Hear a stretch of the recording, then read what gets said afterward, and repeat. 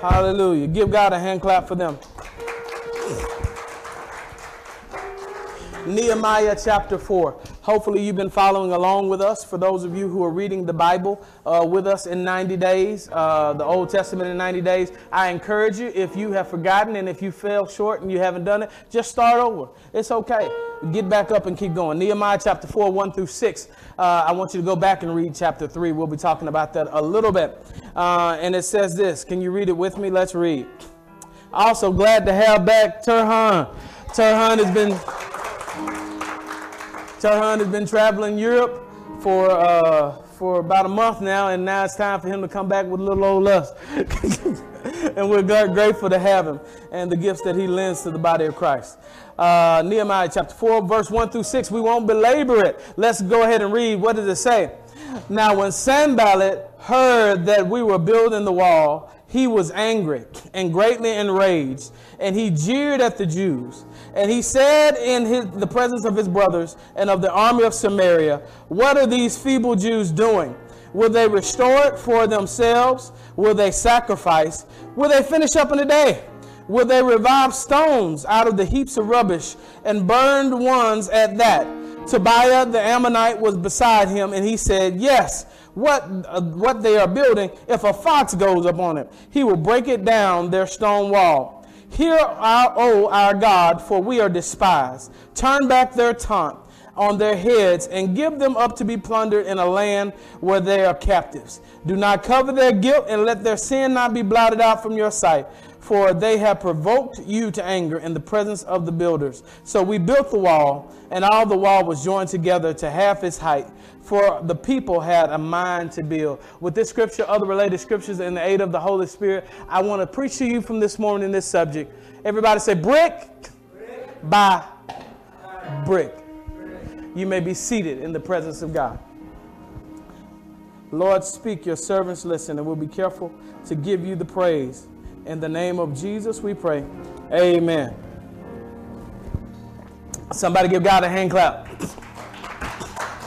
So excited to see all of you, my Father's children, this morning. And we've been going through a sermon series called Picking Up the Pieces, which is pertinent to all of us because whether you're young or old, all of us have some brokenness in our life. All of us have some broken situations in our life. For some of it's a job. For some of us, it's a marriage. For some of us, it's a relationship. For some of us, it's broken family. For some of us, it's broken hearts and minds and psyche. Some of us have suffered psychological abuse, things from our childhood, all sorts of traumas that have come together. In the body of Christ, many of us don't know how to put our life back together. We're rather like a spiritual Humpty Dumpty. I remember in kindergarten, when I was a little child, one of the first poems I remember them saying is, "Humpty Dumpty sat on the wall. Humpty Dumpty had a great fall, and all the king's horses and all the king's men couldn't put Humpty back together again." Now, as trivial as that sounds and as elementary as that sounds, many of us feel like that. Many of us, have you ever had a great fall in your life, something that was a huge disappointment or a huge hurt in your life, and you felt like no matter what anybody did, you couldn't be prepared from that pain. You couldn't be repaired from that trauma. Well, this is what Nehemiah is doing. He is going back to Jerusalem to help them build what has been broken. It's not broken because it's God's fault. I thought it'd be necessary and pertinent to put it there. It's broken, Turhan, because it's their fault. The walls are torn down because they were disobedient. The walls are torn down because they turned their back on God. The walls are torn down because they got haughty and they decided that they would follow everything except God. So they caused it. It wasn't just a mean old enemy getting to them. They caused this pain. Why are you telling me that, Pastor? Because sometimes we have to realize that sometimes the worst enemy that we have in our lives is us. Sometimes the brokenness doesn't come from our neighbor, it doesn't come from our other people, but sometimes the brokenness in our life comes from the decisions we make. But how great is our God that is able to realize that we cause our own problem, but still love us so much that after he's whooped us a little bit, and I don't mind being whooped by God, you know why? Because the Bible says that whom the Father loves, he chastens. You don't go whooping other people's kids. If God doesn't whip you for your behavior from time to time, I probably would check my spiritual birth certificate, because that probably means that I'm not his.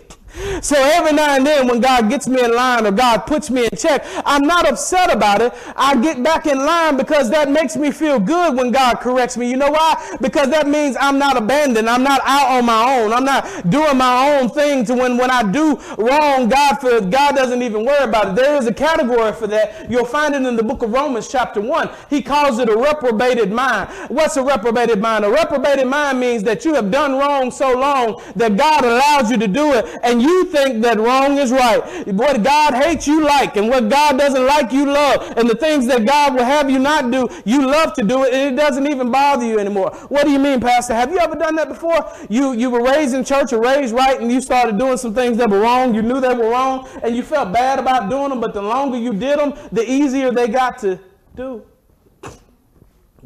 The easier it was that you were coming to church every Sunday, you were being faithful to church every Sunday, and you couldn't imagine what life would be like, Turhan, unless you came to church, and then you messed around during football season and missed church or some special season, and you missed one Sunday, then you missed one Sunday, and now you missed Bible study, you missed this, and now all of a sudden you turn around, and it's not hard at all. It's harder to remember to come to church than it is to remember not to. Because we get in ruts, things we call ourselves. And when we do that, we put ourselves in positions for our walls to be torn down. Because whether you know it or not, you are always at war.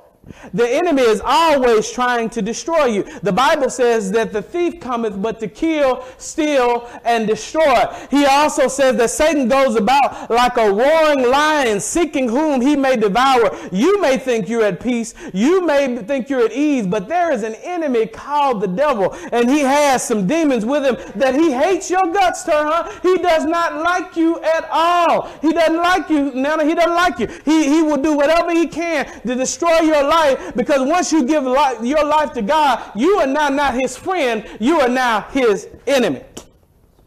But thanks be to God who gives us the victory through our Lord and Savior Jesus Christ, that no matter where we've been or how low we've gotten, that God's grace can find us on the floor and pick us up and help us build back our lives. And after God had decided that Israel had had enough, he put it on the hearts of those who were holding them captive to begin to send them in ways back home. But now that God has finished chastening them, they have to do the work. Somebody said, do the work. They have to do the hard work of putting their life back together. God may have given you the grace to restore your marriage after infidelity or after anything else, but it's not just going to happen when you pop your fingers. You've got to do the work. You've got to be able to put in the work. God may give you the grace to rebuild your finances after you wrecked your credit and done all sorts of things in your life, but you've got to do the work. God may have given you the grace to fix your marriage after you said every nasty thing in the book to one another, and you hurt each one another, that you're in the house together, but you're not really with each other, that your heart has grown cold, and God can restore those things, but you got to do the what? Work. But most of us don't want to do the work because we're just like the people in Jerusalem, that when we see all the chaos around and we see all the bricks that have fell down, we don't know where to begin because we get overwhelmed. We get overwhelmed by trying to rebuild our life. Where do I start? I want to try to apologize. I want to try to rebuild. I want to get my health back together. I want to get my finances together. But my life is so much of a mess, I don't know where to start. And although we didn't read chapter 3, I want you to go back when you leave home, go home and read chapter 3 aloud. Why? Because chapter 3 is a mundane chapter. When you read it, there's nothing exciting about chapter 3. He's giving a list of different people who are building the wall, and they're not trying to build the entire wall, but everybody is dealing with the wall that is in front of where they are. Everybody say, deal with the problem at hand. See, the problem is we get overwhelmed because we're trying to fix everything at one time, but you can only face one thing at a time. Jesus says, and take no thought for tomorrow, for sufficient for the day is the evil thereof. It's not important that we get everything right all the time, but that we make slow, progressive steps toward getting our life back together, toward getting our relationship with God back together. This may be your first time in church on Sunday in 20 years. Don't worry about it. That was a positive step. Focus on this step. Now focus on getting back here next week. Focus step by step, brick by brick. They begin to look at the chaos, but he began to set them down in sections and organize them and put them down and say, now you handle this section and you handle this section and you handle that section. He was kind of like a military type person. He was putting people where they go. This is your responsibility. Don't worry about that person's responsibility, but you build this back. And brick by brick, slowly they began to build it back. But it was a mundane process. And although chapter 3 seems so mundane, it's a vital chapter, and we'll see why a little later. But to be honest, although the chapter is absolutely vital, it is not the most riveting. Why do you tell me that, Pastor? Because many times people do not achieve because they want things to have a flashbang. They think we snap our fingers and greatness just shows up. Greatness doesn't show up at the game. Greatness is made in practice. Greatness doesn't show up in the big bank account. Greatness shows up at night when you're making a budget and saying, we can't go out to eat this week. We got to be better at our finances. That's when greatness is made. Greatness is made in the boring times. Financial freedom is not made when you win the lottery. Financial freedom is when you take all your bills, put them together, make a budget, and sit at the kitchen table and try to live on less than what you make. That's when greatness is made. Greatness is not when you show up in a Mercedes-Benz. Greatness is when you pull out all those bills that you've been hiding in your junk drawer and say, I finally got to face them, and one by one I'm going to start to get my life together. Greatness is not when you walk together hand in hand and everybody can see you smiling and kissing and hugging. My wife gave me a kiss in public. She doesn't do that very much, and my mind might be a little loopy because of y'all. Y'all will have to excuse me because I'm kind of on cloud 9. But at the same time, here's the deal. Greatness in marriage doesn't come without failure. Greatness in marriage doesn't come without struggle. Greatness is made in the mundane time, not the time that people can see, but in the times that they cannot.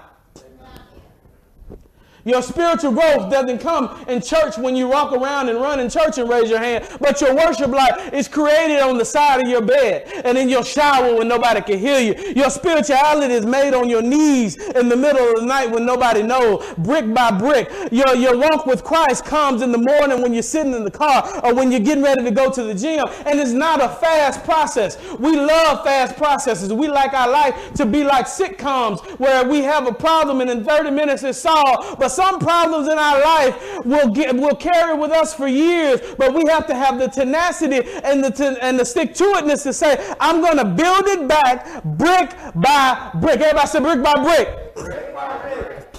It's not going to come to me fast. And as we're going to start in chapter 4, I want you to know that if you're starting to get a Christian walk, if you're just getting back into the God thing and you want to go on a deeper level, you might not be standing on this stage right now speaking. That might not be your calling, nor it's your goal. But if you're a man in the house, the fact that you're here is a positive thing, because I know one thing you are called to do, and that's lead your family and bring your family to church, not send them. You are doing a positive thing by being here. And guess what? Do it again next week. That's how greatness is done. You keep repeating the same thing over and over again. But in the world of social media, in the world of cell phones and tablets and screens, why do we have screens up here? Because people have short attention spans and they quickly start things that they never finish. How many people have unused gym memberships? How many people started with us reading the Bible in 90 days and you stopped about day 3? I encourage you, guess what? Get up and keep going. But we see Nehemiah in chapter 4 as we're going in there where we started reading, the wall has now been completed halfway. If you just take a step brick by brick, I've come to tell you, if you might have said, well, Pastor, I don't have the education for it. Well, you can go back to school. Guess what? Whether you go back to school or not, 2 years is coming. So you can have an associate's degree in 2 years. You might as well go back today. Worry about tomorrow. Go to class today. Well, it's hard today. That's fine. Pick it up and go to class again tomorrow. After a while, 2 years will pass and you'll have an associate's. And after that, 2 more years will pass and you'll have a bachelor's. And if you need it, 2 more years you can have a master's or a specialist. And some people will do it even 11 months. And if you're willing to give it after a while, you'll have a doctorate. The time is going to pass whether you do something or not. So you might as well move forward. You might as well work on having the best marriage that you can. I flirt with my wife. She's not a flirty person, but she'll go down the street and I'll send her a text message. I have to make sure I'm not texting a member by mistake because I'm not good with that. But I look at it, I say, I'm missing you. I'm already missing you, and I'm sending the kissy faces. What am I doing? I'm building my marriage brick by brick. Does that mean we get everything right? No. Does that mean we have time when we get on each other? No. Yes. But at the end of the day, I don't worry about that. But every time I get a mind to do something sweet, I'm trying to do it brick by brick. Success is not made at the game. Success is made on the practice field. But here's the thing. When people see you with success, they are going to be jealous of your success, and they are going to try to destroy your success. They have completed halfway what the enemy said could not be done. They said you couldn't even get into school because you didn't have a degree, and you've gone back and got a GED and your associate's degree, and now when they look around, you completed what they said could not be done. You've had naysayers in your life. Has there been anybody in the room who's had people tell you because of where you came from or the life you had that you'd be just like your mother or just like your father? Your father was an alcoholic, so you're going to be an alcoholic. Your mother was a drug addict, so you're going to be a drug addict. Your family was promiscuous, so you're going to be promiscuous. But I'm telling you, where you are today is not where you have to be tomorrow. You might be one today, but if you'll give Christ your hand, he can build back your life brick by brick. See, the enemy comes in, and sometimes the enemy is not always without. Sometimes the enemy is within. The enemy is your mind telling you that you can't do it. The enemy is your mind telling you and reminding you about how many times you failed at this. Why don't you quit trying? Why don't you give up? Why don't you stop coming to church? It's not working. You've been smoking and killing your body. You've been partying and doing everything else. Why don't you stop coming to church? You're just wasting your time. Why? Because every time I throw a brick off my wall, I'm going to try to pick two more up and put it on, and after a while, I'll build my life back brick by brick.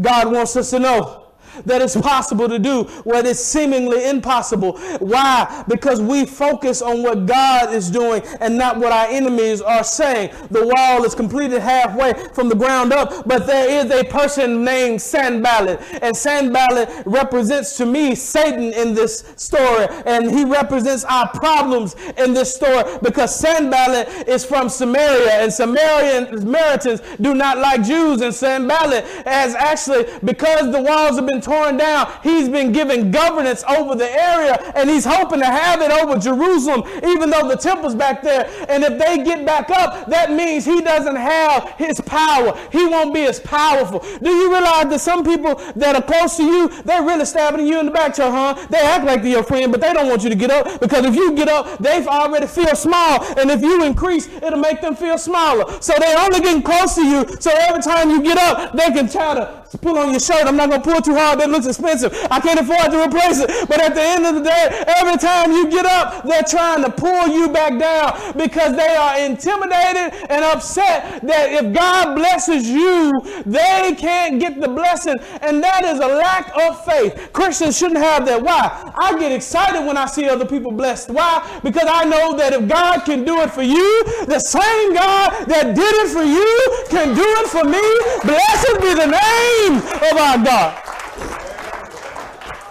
I don't mind if you get a new car. Matter of fact, get two. And while you're at it, tell them I'm on my way to get what I need, because God that bless you will bless me if I need it. I'm young. I was young, and Brother Dave, I'll admit it, my kids said, and now I'm old. But never had I seen, I can't believe I just said that, but now I'm old, and I have never seen the righteous forsaken, nor his seed begging bread. All my life, Sister Pat, I've been a tither. I've been a tither since my brother raised me, and he taught me to tithe when I was young. And sometimes I gave my first job I had when I was 15 years old, and before I took a dime out of it, he taught me how to tithe. He taught me how to take a tenth of what I earned and give it back to the Lord out of gratitude. And guess what? There have been times in my life when times have been tight and I've been right on the line. But guess what? I've never gone under, and now I'm living in abundance. Why? Because I've never seen the righteous forsaken,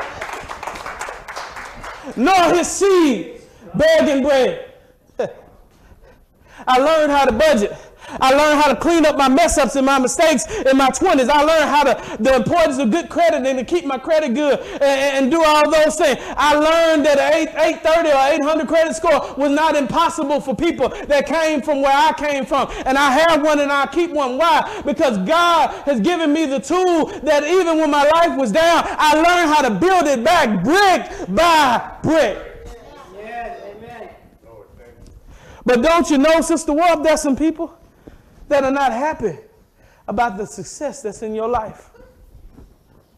There are some people who are absolutely mad, and that's what we see. It says in verse 1, now when Sanballat heard that we were rebuilding the wall, he was angry, and not just angry, greatly enraged, and he jeered at the Jews. He was upset about the Jews, and you would think he wouldn't care about this, about them rebuilding the wall of Israel, but it's counterproductive to his strategy and to his agenda. Guess what? The enemy will leave you alone as long as you're not coming to church. But when you start getting up in the morning, he's going to put everything in your way. Why? Because it's messing up his strategy. He's been doing fine wrecking your life. He's been doing fine keeping you up all night long at the club. He's been doing fine keeping you arguing with your wife. But when you look next to your wife and say, baby, you look good today, guess what's going to happen? The enemy is going to show up his ugly head because you're messing with his strategy. Because he comes to kill, steal, and destroy. He's trying to tear down what you're trying to build up. But I'm to come to let you know what God builds up, Satan can't tear down. Likewise today, you may ask yourself, my life is in a mundane pattern. I keep going in the same old cycles. Anybody ever seen that? You keep going in the same old cycles. You lose 5 pounds, gain 15. You get along for 2 weeks, and then for 4 weeks you don't speak to one another. You do good on your budget for 1 week, and then next week you splurge and you come home and your wife says, what's in that box? Don't worry about it. It seems like you're going through a mundane pattern and you're saying, I'm just working at rebuilding my life. Why does it seem the harder I try? Somebody's asking that question now. Somebody in this room is asking that. I can feel it. Why does it seem, Pastor, that all seems fine and good, but why does it seem the harder I try, the worse it gets? I gave my life to Jesus and things got hard. I gave my life to Jesus, and now it seems like it's more rocky than it should be. Why? Because your progression is counterproductive to the agenda of the enemy. God established the family, so the enemy is only happy with broken homes. God honors and upholds marriage, so the enemy is only happy with broken or lackluster marriage. You know, sometimes the enemy don't mind you coming to church. He don't mind you coming to church as long as you're a lukewarm Christian and you really don't mean anything you say and you really don't have any real relationship with God. He's fine. He laughs at it because he knows you're wasting your time. The enemy doesn't mind you having a marriage license. The problem is he doesn't want you to have a marriage. He doesn't deny you having your name on the registrar with the clerk, but don't you dare have passion in your marriage. Don't you dare start having feelings for your spouse like when you first started. Don't you dare start getting along and dating one another and joking with one another and playing around with one another. And the kids start seeing a healthy marriage, because if they start seeing what a healthy marriage is, they'll start saying, I want that too. No, he wants you jeering and ugly and mad and yelling at each other. So they will grow up and say, I never want that. And he has, without laying one blow, destroyed the next generation of families through divorce, through division, through all sorts of fighting and infighting. The enemy has an agenda to destroy, but I've come to tell you that God can overturn his agenda. He doesn't mind you turn on. He doesn't mind you healthy. The reason he doesn't want you healthy is this, that it may mean you may have enough energy and a longevity to share God's love with one another. He wants you to eat all the fried chicken you want. He wants you to eat all the ho-hos and the bun-buns and the cinnamon sugar you want. Why? Because you're trying to give the gospel, and he can't wait till you have a stroke or a diabetic coma. He's waiting for you to eat yourself into oblivion. Why? Because your life is counterproductive to his agenda. You are a soldier in the army of Christ, and his job is to take you out. And most times, he doesn't have to do anything. We do it to our Jesus. Is this helping anybody this morning? Amen. He doesn't want you financially free. Because if you're financially free, you can be generous. When you're financially free, kids start getting bounce houses. When you're financially free, stuff starts going up on the walls. When you're financially free, tracts get printed and sent out to people in the neighborhood. He doesn't want you financially free because God forbid you ever be generous to your church and to the kingdom of God and to feed the homeless and to feed the poor and the sick and support your church and not have just enough for just you. Yeah, God doesn't want you always to have just enough. Sometimes he wants you to have a saucer underneath you. When I was little, my daddy used to drink coffee from a cup, and he would always drink it from a saucer. And I love that, Sister Stacy. You know why? Because after he finished, all the stuff that fell over, he would hand me the saucer, and I'd get to drink the coffee. God wants you to be like that. He wants so much abundance and blessing in your life. That doesn't mean richness, but he wants you to be so abundantly blessed that you don't have just enough for you, but you got some to spare to bless somebody else whose saucer is empty. Not just in money. He wants you to have so much joy in your life that people, when they're depressed, when they come around you, they can't help but smile. Amen. Jesus. I'm not alleviating personal responsibility. I am simply stating that for those who are trying to do the right thing and you still seem to be faced with opposition, that may be an attack of the enemy. God's agenda doesn't mesh with the agendas of others. And when you seek to pursue the purpose and plan of God in your life, you should expect persecution. Pull up 2 Timothy chapter 12, 3 verse 12 through 13 if you got it. We'll read that on the screen. Let's read it together. What does it say? Indeed, all who desire to live a godly life in Christ Jesus will be persecuted. Wow. Verse 13, let's go ahead and read it if they got it. While evil people and imposters will go on from bad to worse, deceiving and being deceived. The dope dealer got a nice car and you can't even afford tires. David said it this way: when I looked at the prosperity of the wicked, how they were getting ahead and I was doing right, and seems like wrong was happening in my life and I was trying to build my life. He says, my foot almost slipped. But Brother Dave, you know what he did? He said, I messed around and went to church and I realized something, that life's not really about what happens here. Life is what happens in the next. And although they seem rich here, I'd rather be physically poor and spiritually rich than physically rich and spiritually bankrupt. Because if one day there's a place where your money can't buy you, guess what? I'm going to get on a plane in a little while, and I bought a plane ticket to go. But I guess what? Your money can't buy you a plane ticket into heaven. Your money can't buy you a plane ticket with God. None but the righteous shall see God. It doesn't matter how many degrees you have. You can have more degrees than a thermometer. I got a master's degree and a lot of certifications. That's fine. None of that means anything to God. No, it didn't say none but the educated. It didn't say none but those who had a 401k and a Roth IRA. It didn't say those who had high social status. None but the righteous shall see God. As a matter of fact, the presence of opposition is good for us because it lets us know that we're on the right track. If Satan, oh Jesus, do I have to say it, Lord? Okay. If Satan's not bothering you, it's because you're both walking in the same direction. Amen. If Satan, I'm going to say it again for the people online. If Satan's not bothering you, if the enemy is not bothering you, it's because you're both walking in the same direction. Hallelujah.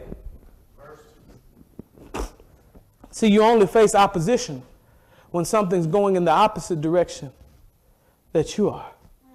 But if you're both headed in the same direction, there's no friction. There is no opposition. He doesn't care about God and I don't either. So we're going in the same direction. I show up to church sometimes, and so does he. Look at Job.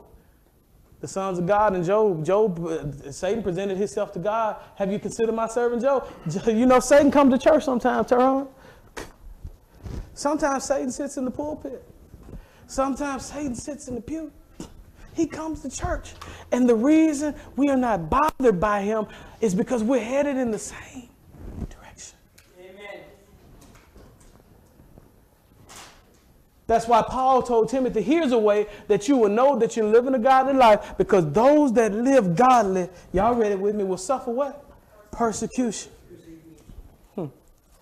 He's given the world words. When Sanballat couldn't get them to give up, he started using words to break them down. And then him and his friends started saying, oh, what are these feeble Jews doing? If they build up their wall, if they get themselves back together, a little bitty fox can come on it and tear it down. Have you ever had friends like that? If you got social media, I know you got them. You got people that's always hating on your page. Blocking you is blessing me. Turn to your neighbor and say, blocking you.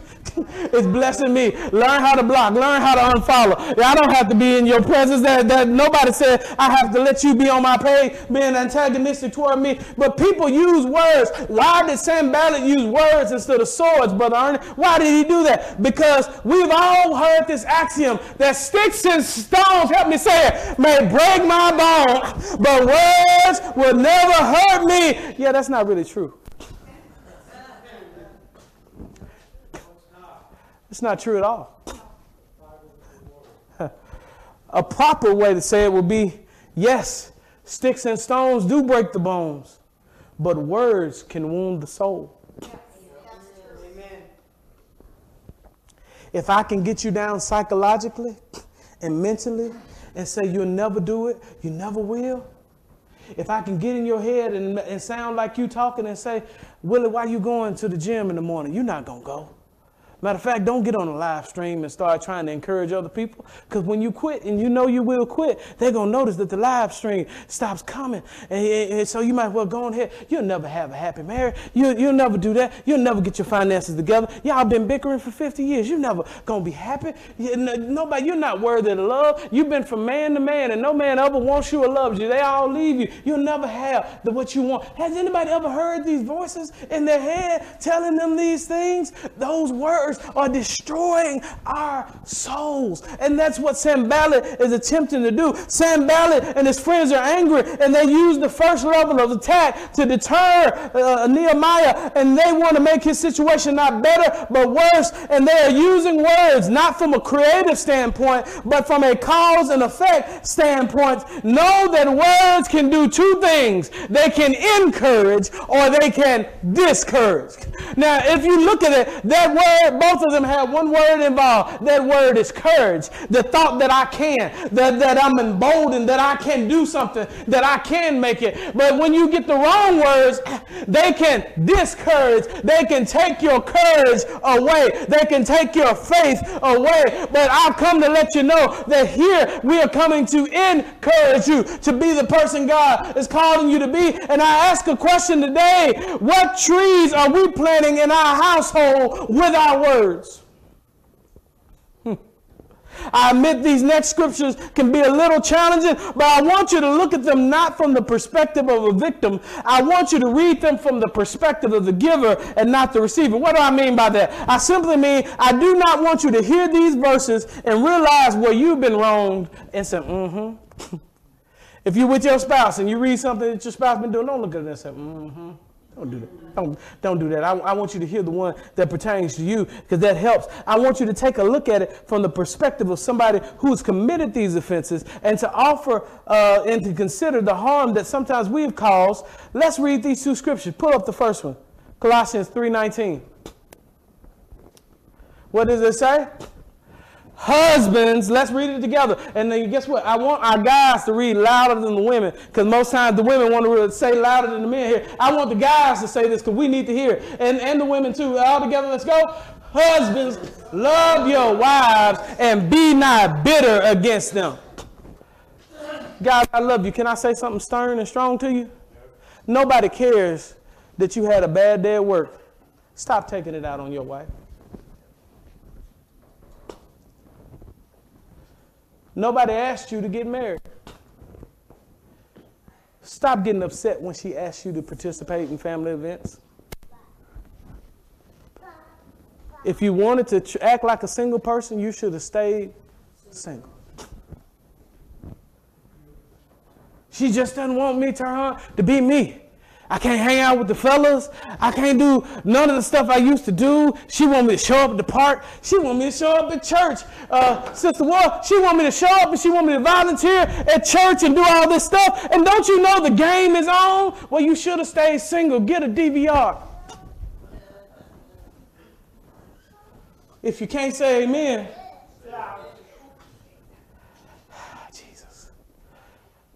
Guys, I'm not going to leave you hanging. Pull up the next scripture, Proverbs 25, verse 24. What does it say?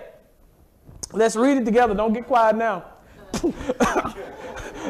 Let's read it. What does it say? And this time I want my ladies to be louder. Let's read it together. What does it say? It is better to live in a corner of the housetop than in a house shared with a quarrelsome wife. Stop nagging all the time. You said it once. He heard you. He didn't respond because he didn't want to respond. Send him to the pastor. We'll talk about that. We'll fix that part. But guess what? If you say it again, he's just going to pretend he does not hear you. And after a while, he's going to shut down and you're going to push him away. And he's looking for something soft, not hard. He didn't want to marry a man. If he'd want to marry a man, he would have married a man. Why are you in his face? Why are you yelling and popping your neck? Why are you all loud and aggressive? That's what men do. You acting like a man. That's not feminine. The Bible said that a woman would take her husband and win him over by her soft and gentle spirit. Not, I told you not to put your shoes down no more.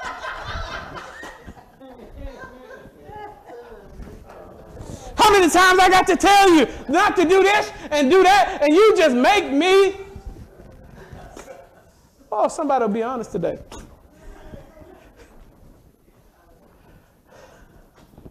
How are our words discouraging the people from around us from being better people? Because if you're nagging your husband like that, it won't make him better. It'll make him worse.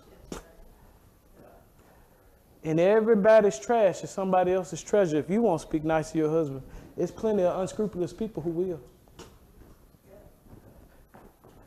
If you won't be nice to your wife, there's plenty of people who will take what you ignore.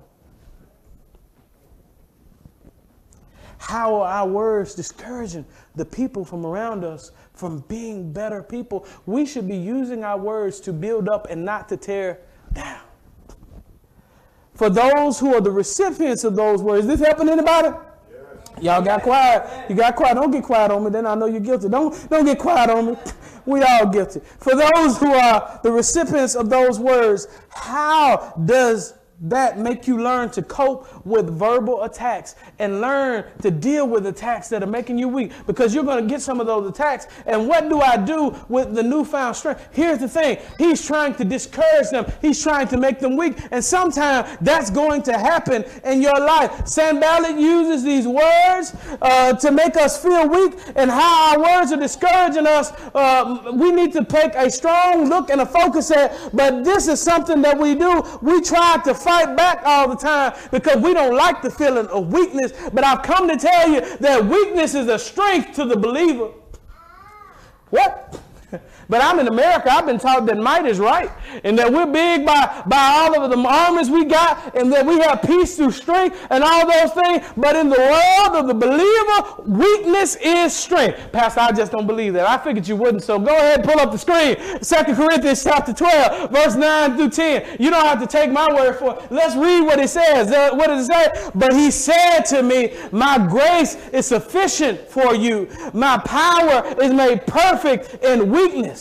Therefore, I will boast all the more gladly of my weaknesses, so that the power of Christ may rest upon me. For the sake of Christ, then, I am content with weaknesses, insults, hardships, persecutions, and calamities. For when I am weak, then I am strong. Wow. You ever had somebody that you've been in a group of people, and there's always the smallest person that got the loudest mouth? Somebody step on a shoe and you finna let it go, and you got the smallest person with the biggest mouth ready to fight. Now everybody got to fight because the smallest person won't stop their mouth, because they don't realize that you're stronger than them. You can fix this yourself, but they right out and fight. Pop.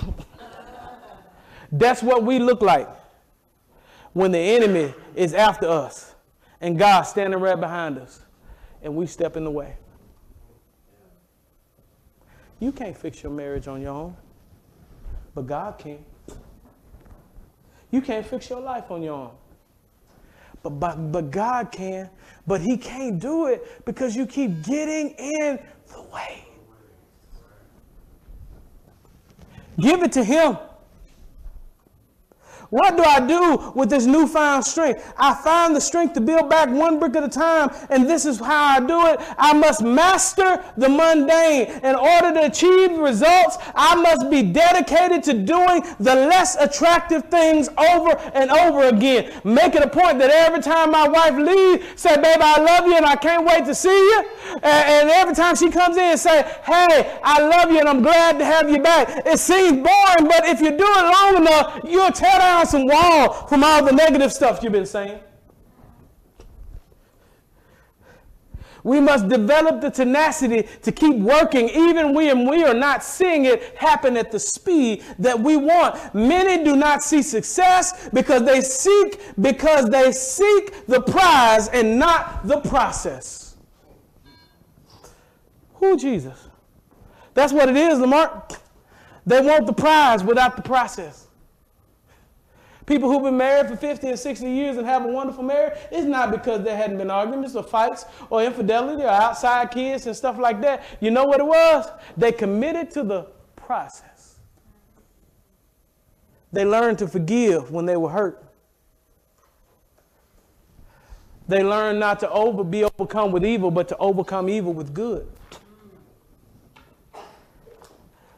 They got the prize because they submitted to the process. But Sister Denise, sometimes the process is painful. How can I forgive what you said to me or what you did to me or the trust that you portrayed in me? How can I forgive it? Brick by brick. I may not be able to let it go all at once, but you know what I can do? I can say, Pastor, is anybody at the church? No, nobody's at the church. Can you open the door for me? Yeah, I can do that. Pastor, can you go away now? Sure, I will. And you can come lay at this altar. And you can cry as long as you want to cry. And you can pray as long as you want to pray.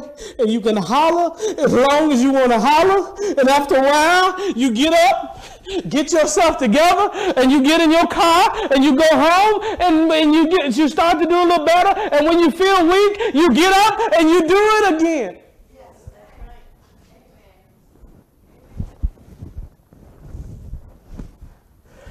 Pastor's out of town or Robert's out of town. I can't get in the church. That's fine. You get in your closet or you get by your bedside and you kneel down and you say, I'm going to be like Jacob. I'm still dealing with unforgiveness. I'm still dealing with anger. I'm still dealing with rage and wrath. But God, you promised me that you give me peace that can pass all understanding. And I can't pass this test because I can't find that peace. And I'm not going to let go until you give me what I need. I'm like Jacob. I'm not going to let go until you bless me. I'm going to get down here every day with hatred in my heart until I get down one day and forget why I got there in the first place because the hatred is gone. I'm going to build my life back brick by brick.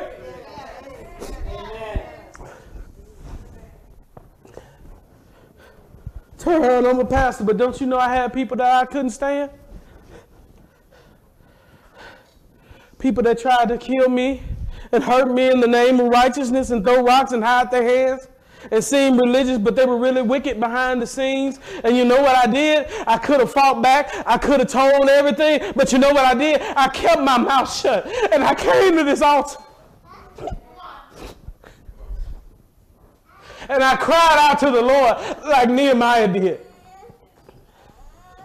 And I learned that I was going to come here and I was going to pray for the people that I wanted to run over until I wanted to give them a ride. And I built my life back, Sister Barbara, brick by brick. It can be done. You can build your life back. You can get yourself back together again. You don't have to be in a prison of pain.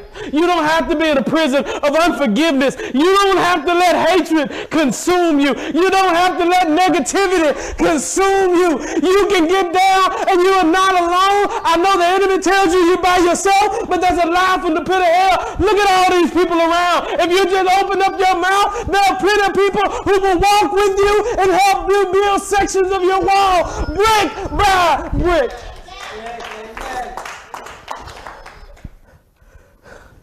This is one of the most loving churches that I've ever seen in my life. If you're not getting help, it's simply because you're not looking for it.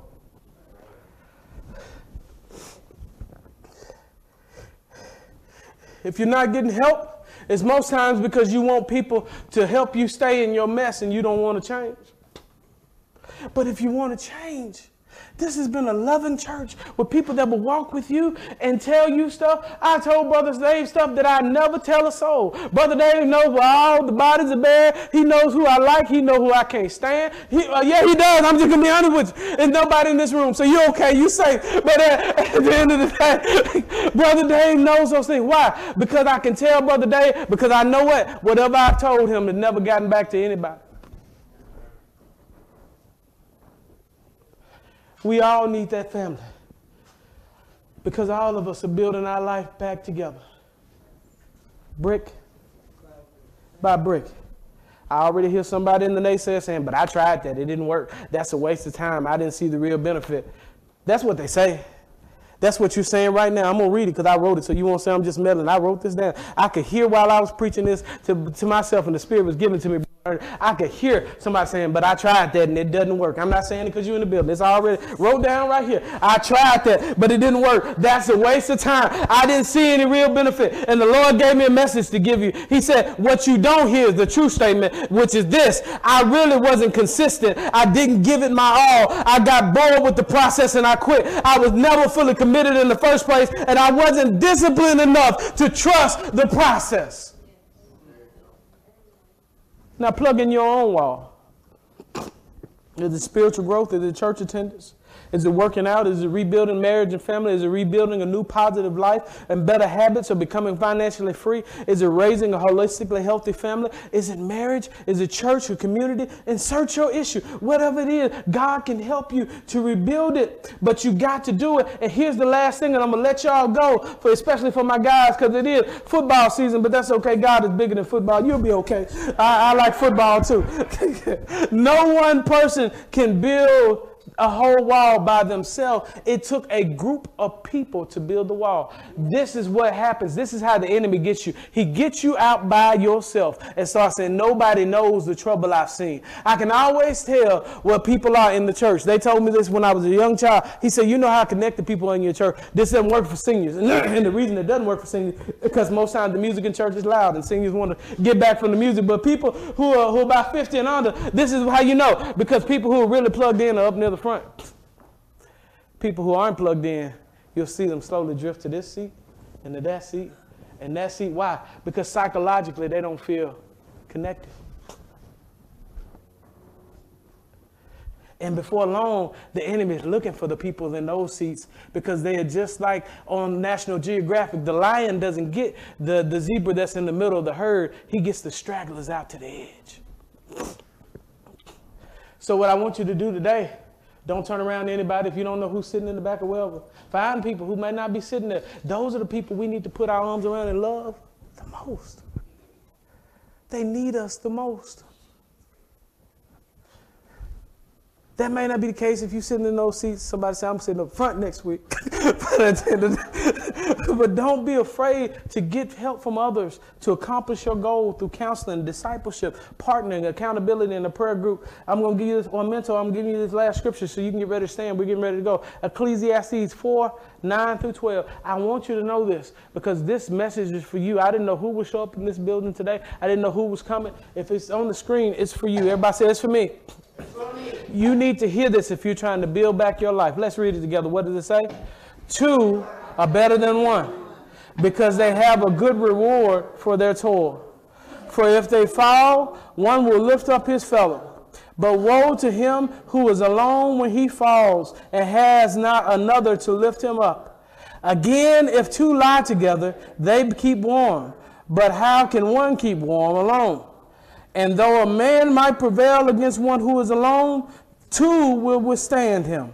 A threefold cord is not easily broken. Why, preacher? That's what Ecclesiastes means, the preacher. Did you say a threefold cord? Wait a minute. You just said two. Because the third one is God. Amen. By yourself, you can't do it. With me, Lath, you can't do it. But if we get together and put God with us, there's nothing that's not possible. Stand. Brother Ernie, Brother Dave, Robin, y'all can come up. Sister Stacy. If y'all stand and face the front for me. Brother Bob. If you need prayer, we got leaders in this church. Y'all come this way, face that way. If you need prayer today, there's somebody here for you. Don't not get what you need. Two are better than one. If you need to have your life built back together again, there are people who are capable and ready to pray for you today. As Brother Dave gets ready to come, you can come to this altar. It's open. I've been changed. Praise the Lord. This is your part of the service. This is your opportunity if you need prayer.